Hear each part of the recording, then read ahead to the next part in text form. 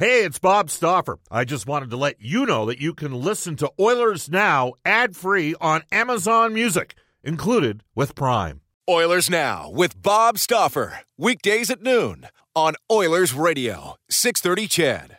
We return to Oilers Now with Bob Stauffer. Brought to you by Digitex. Service for all brands of print equipment in your office? Yeah, Digitex does that. Digitex.ca on Oilers Radio, 630 CHED. It's 1:34 in Edmonton. Welcome back, everybody. Bob Stauffer working out of a home office for a while, along with Brendan Escott.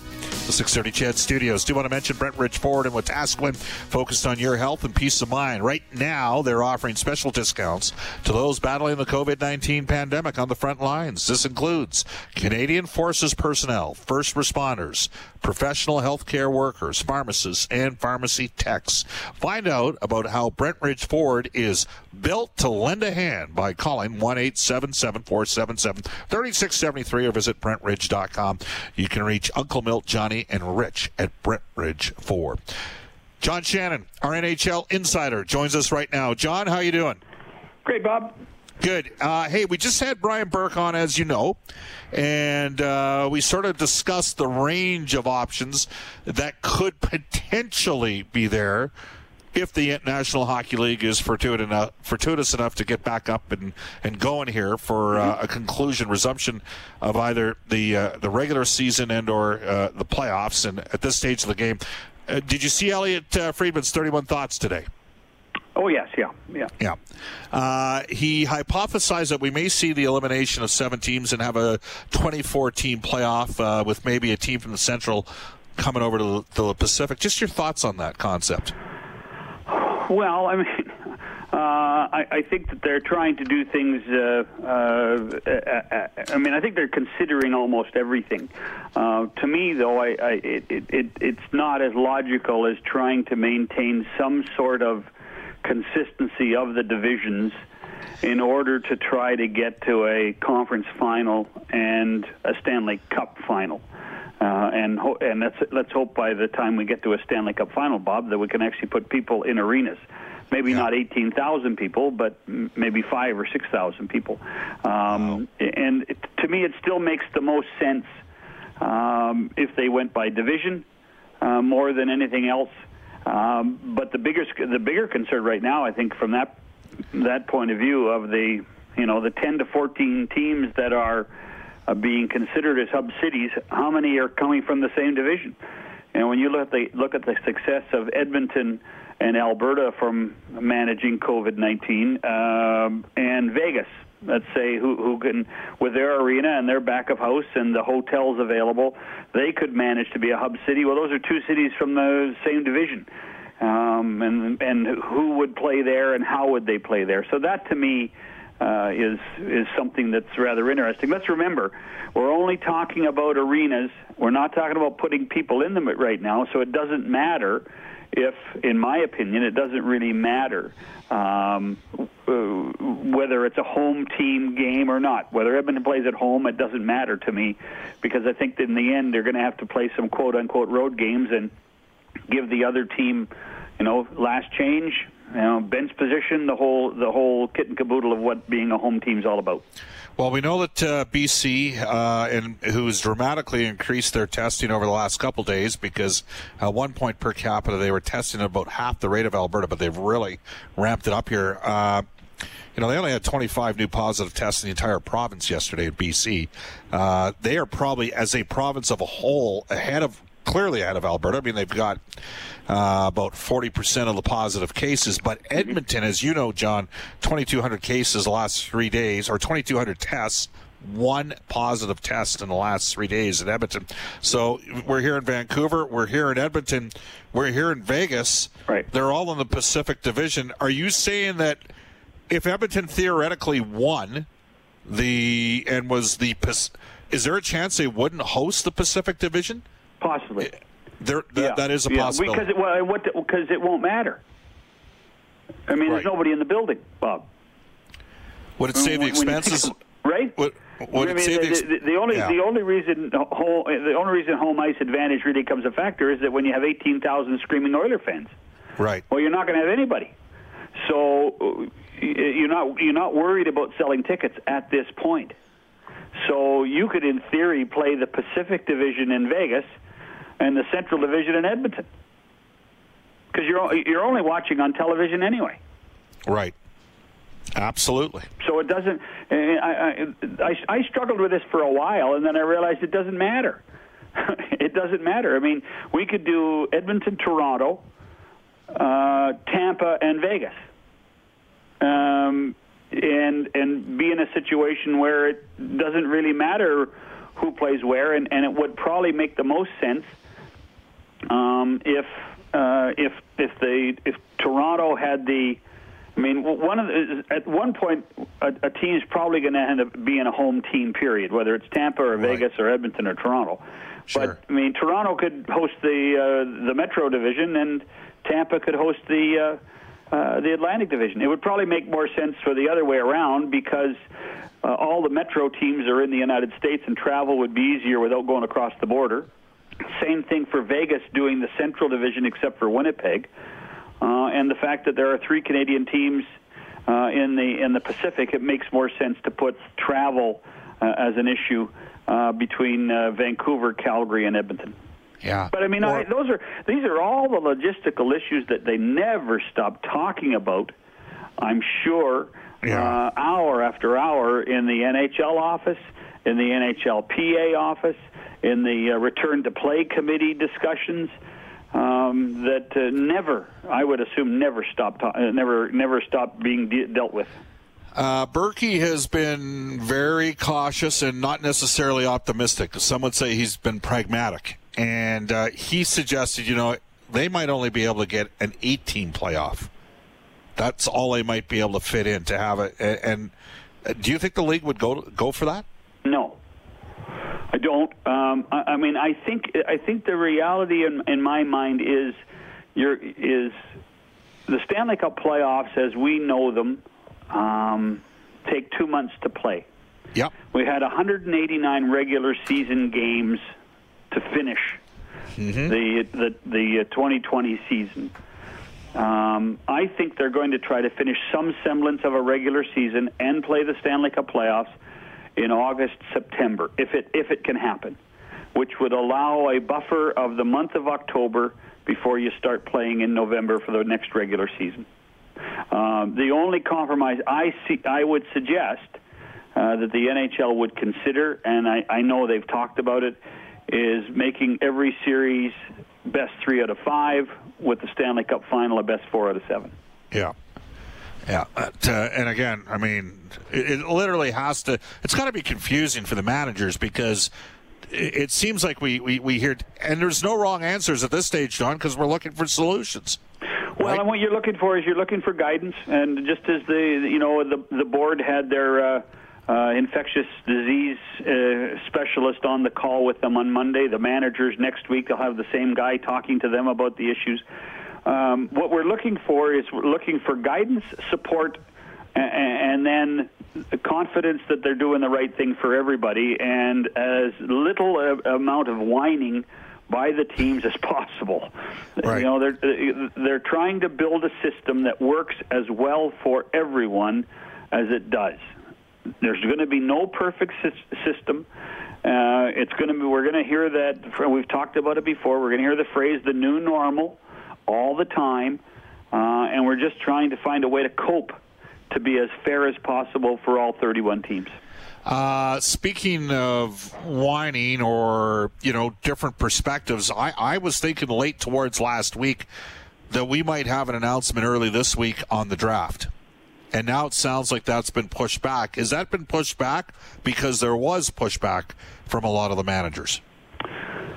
Well, and I think that there was probably, how it would work is that Bill and Gary would and their people in the office in New York wrote the weekly memo that went out on the Friday and gave a brief description of how the draft would occur and why they were doing it. And it was put out there from a timing perspective. It was put out there so that it was available to the owners when they talked to Gary on Monday. And I think that there was a bit of pushback. And I think what Gary does, what Gary and Bill do all the time, is set out trial balloons. What is the reaction to this? Okay, we need to work on this. We need to find a way, again, to remain fair, but without being, dictatorial. And that's something that they're going through on a regular basis. Because let's face it, Bob, in many ways, as informed as all the people in the high tower are, they know as much as we do. They, and who knows how things are going to be in the state of Texas? If who knows how things are going to be in New Jersey, Connecticut, New York next week? We don't know what they're going to be like tomorrow, let alone on the 1st of August. So we're all playing a game of preparation, and then wait. And then we'll wait again, but just be prepared for that day. All right. About 6 weeks ago, as we're joined by our NHL insider, John Shannon. John, you talked a bit about how TV, theoretically, and radio, to a lesser extent, could work. Elliot has hit on that. You were huge. Were you not the head of broadcasting for the NHL at one point? I was. Yes. All right. So we know, maybe explain to our listeners kind of the options that are there to potentially broadcast moving forward and how they could be potentially affected as a direct result of COVID and the limitations that come with COVID. Well, I don't think there are a ton of options, Bob. I only think, and we can sit here and the networks are talking about things and looking like they're being having great dialogue and concerned about scenarios. I only think there's one option, and that is to create one broadcast feed that will cover the game and be available to all those people, all the broadcasters that need the feed.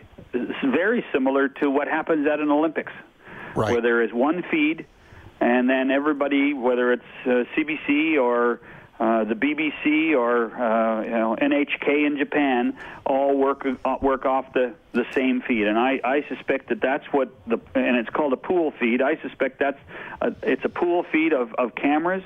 It's a pool feed that includes audio of international sound, which is the sticks and pucks and ice.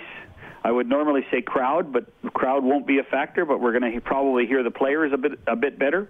And that will be fed to the broadcasters to use at their discretion. And that really, when you're thinking about a compromise scenario, that's the only way to do it, in my opinion. And then in terms of the broadcasters, are we talking one broadcast group that's out of one location, or do they sit there and broadcast out of a production studio in, respective nationals, like in Toronto or something, theoretically for Sportsnet for Canada? Is that how because you kind of... That's what I would do. That's what I would do. Now, there may be a discussion between... If the NHL deems every game as national, then there's really only three groups to deal with. NBC in the United States, Rogers in Canada in English, and then TVA Sports in French. TVA Sports does most of its non-Montreal Canadiens, Ottawa Senators games from the studio anyway. Right. If Edmonton's playing Vancouver on a Tuesday night and it's on TVA Sports, those announcers are in a studio in Montreal calling it off the monitor. I would suspect that if you want to create your own brand, your own style, then you put your announcers in a central place like Toronto, where all the feeds are coming into, and you call the play-by-play and the analysis from there with your studio guys. If they want to have a pool feed, a set of announcers that's agreeable to all the announcers and all the teams that would save money, that would be a one play-by-play guy, one analyst in each arena. But if you're going to do 3 games a day, I don't think that's realistic to think that every announcer could do 3 games a day. I think you'd have to have a couple of sets of announcers to do that. And one final one for you. Totally, we've not really talked about this much. It's pretty disappointing what was out there, and just a reflection of today's society. The Brendan Leipzig thing that got out yesterday on social media. I know I've spoken at events for. I'm not on Instagram, as you know. I only do Twitter. Are you on Instagram, John? Very quietly. Yeah, but I know if you want hockey from me, you're not following on Instagram. Right. And I guess where I'm going with this is I know for a fact that teams check into the respective draft-eligible players, the history of their Instagram and Twitter accounts. That's all due process. It just reinforces, again, that guys got to be careful and smart. Wow. Stupid people do stupid things.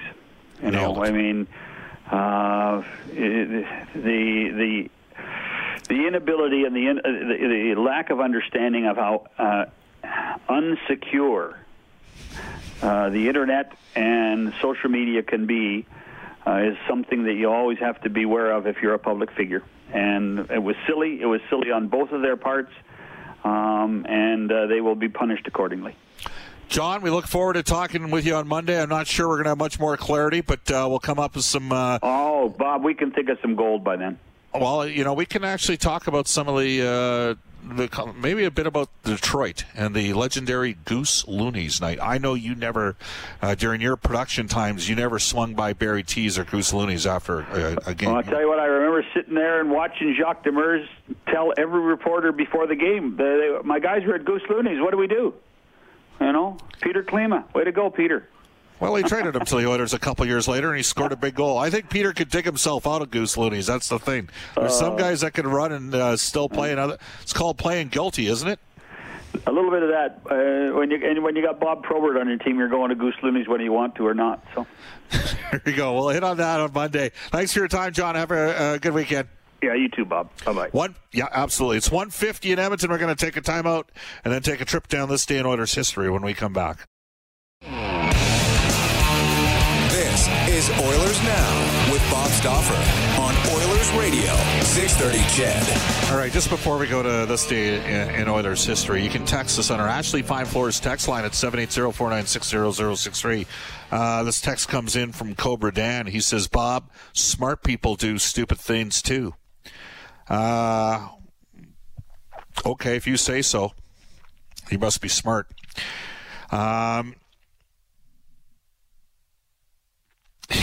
Text us at 780-496. This text comes in saying, Bob, after watching Anderson Cooper interview the Vegas mayor, I wouldn't want my teams playing any games there. That one comes to us from Beth. That's from like 3 weeks ago, isn't it? That was a pretty interesting conversation. Bob, if you're a home team and you play in the city that you live in, are you in quarantine and a hotel, or can you sleep at your house? I don't know. There you go. Another text says, Oilers playing on their home ice, changing in their own dressing room, sleeping in their own beds. Is this not an advantage? From Fear the Finn. You can make that argument. It would be an advantage. And Hacksaw agrees. He's texted us at 780-496-0063. He says, Bob, I don't care how you slice it. Playing in your home rink is an advantage. Cobra Dan has come back to me and said, only when I'm not being stupid, Bob. There you go. We all have our moments. We all have times that we'd like to have back. That's part of getting older, right? You realize the older you get, the more you realize, the less you know. Bob, 8 teams, and they expect the Leafs to agree to play all games in Toronto when their team is not involved. From David, a Leaf fan. Again, we got some love for Berkey saying, love that guy. There you go. Well, thanks for that. Somebody is sending me some stuff that I think was directed towards Ryan Jesperson's show from a while ago. Thank you very much for that. We'll be finding a way to get it done. We did not discuss that concept. Hey, Bob, worst 90s song actually occurred during the Louis DeBrusque interview. Who Let the Dogs Out? From Jason from Sangudo. Was that a 90s song? That was a bad song. That was like 97, 98. BMAX says, Bob, when Louis' dog started barking, was that a byproduct of the Royal Pizza just arriving? Oh, very well done. Well done, BMAC. See, and they say advertising doesn't work. To this day in Oilers history, it is brought to you all season long by New West Travel, who obviously, given the context of what's going on right now, are not currently advertising, but we're hoping to have them back once we get going again. That's going to be an industry that changes as well. This day in Oilers history, back in 1987, because we used to start the show Leon Draisaitl scoring 3 goals, 5 points against Anaheim, Game 6 of the second-round playoff series in 2017. Brendan Escott's going to go back 30 years earlier. What do you got, Brendan? Grant Fuhr turns aside 17 of 18 shots, and Mark Messier scores twice as the Oilers beat the Red Wings 4-1 at Northlands to tie the Campbell Conference Final at 1 game apiece. Guess where I watched that game? Was it at Barrie Tees? No, it was in Avola, British Columbia. You ever been to Avola? I've definitely driven through it. I don't know what else somebody would do there, but well, they got one bar. That's all I'm going to tell you, because half our camp was up there at 87 watching that game in Avola. I remember the opening game of the Campbell Conference Final. For the listeners that don't know, it's down by Clearwater and Blue River. So special places in the BC Interior. We got a BC Interior kid back in the studio, Brendan Escott, who's from the wonderful metropolis. Interesting that he mentioned Kamloops, Berkey there, when he talked about the fact that 70,000 people have died in the United States. That'd be like losing Kamloops. Kind of put things in perspective, didn't it? Yeah, well, Kamloops is a little bit bigger than that, especially with the surrounding area, but you're right, it does. And what I'll say about that, great place to grow up, great place to retire. There you go. What was Connor's line after he scored that goal against Toronto? It's great to come visit here. It's even better to leave. Yeah. Oh man, that was well done. Okay, tomorrow's show, we have a jam-packed edition of Oilers Now tomorrow for the River Cree Resort Casino, Elliot Friedman. And we recommend his 31 Thoughts, which comes out sort of Wednesday, Thursday-ish each week. We will have head Coach of the Year. Not bad. Brad Lauer, WHL Coach of the Year, coming up tomorrow. Jonathan Willis of The Athletic fame has written a really good piece on Connor McDavid's first 5 seasons in the National Hockey League, and my play-by-play broadcast partner, Jack Michaels. Tonight, Inside Sports, what's Reed Wilkins got shaking? You're going to hear from Toronto sports columnist from The Athletic, Sean Fitzgerald. There you go. Reed show's on 7 to 8. The Global News Hour is at 6. Immediately following this, we'll have a Global News Weather Traffic Update with Eileen Bell. More ongoing coverage, COVID-19 pandemic, throughout the course of the 6:30 CHED afternoons of Jalen Nye. 3 o'clock today for Dr. Dina Hinshaw. So long, everybody, from Oilers Now.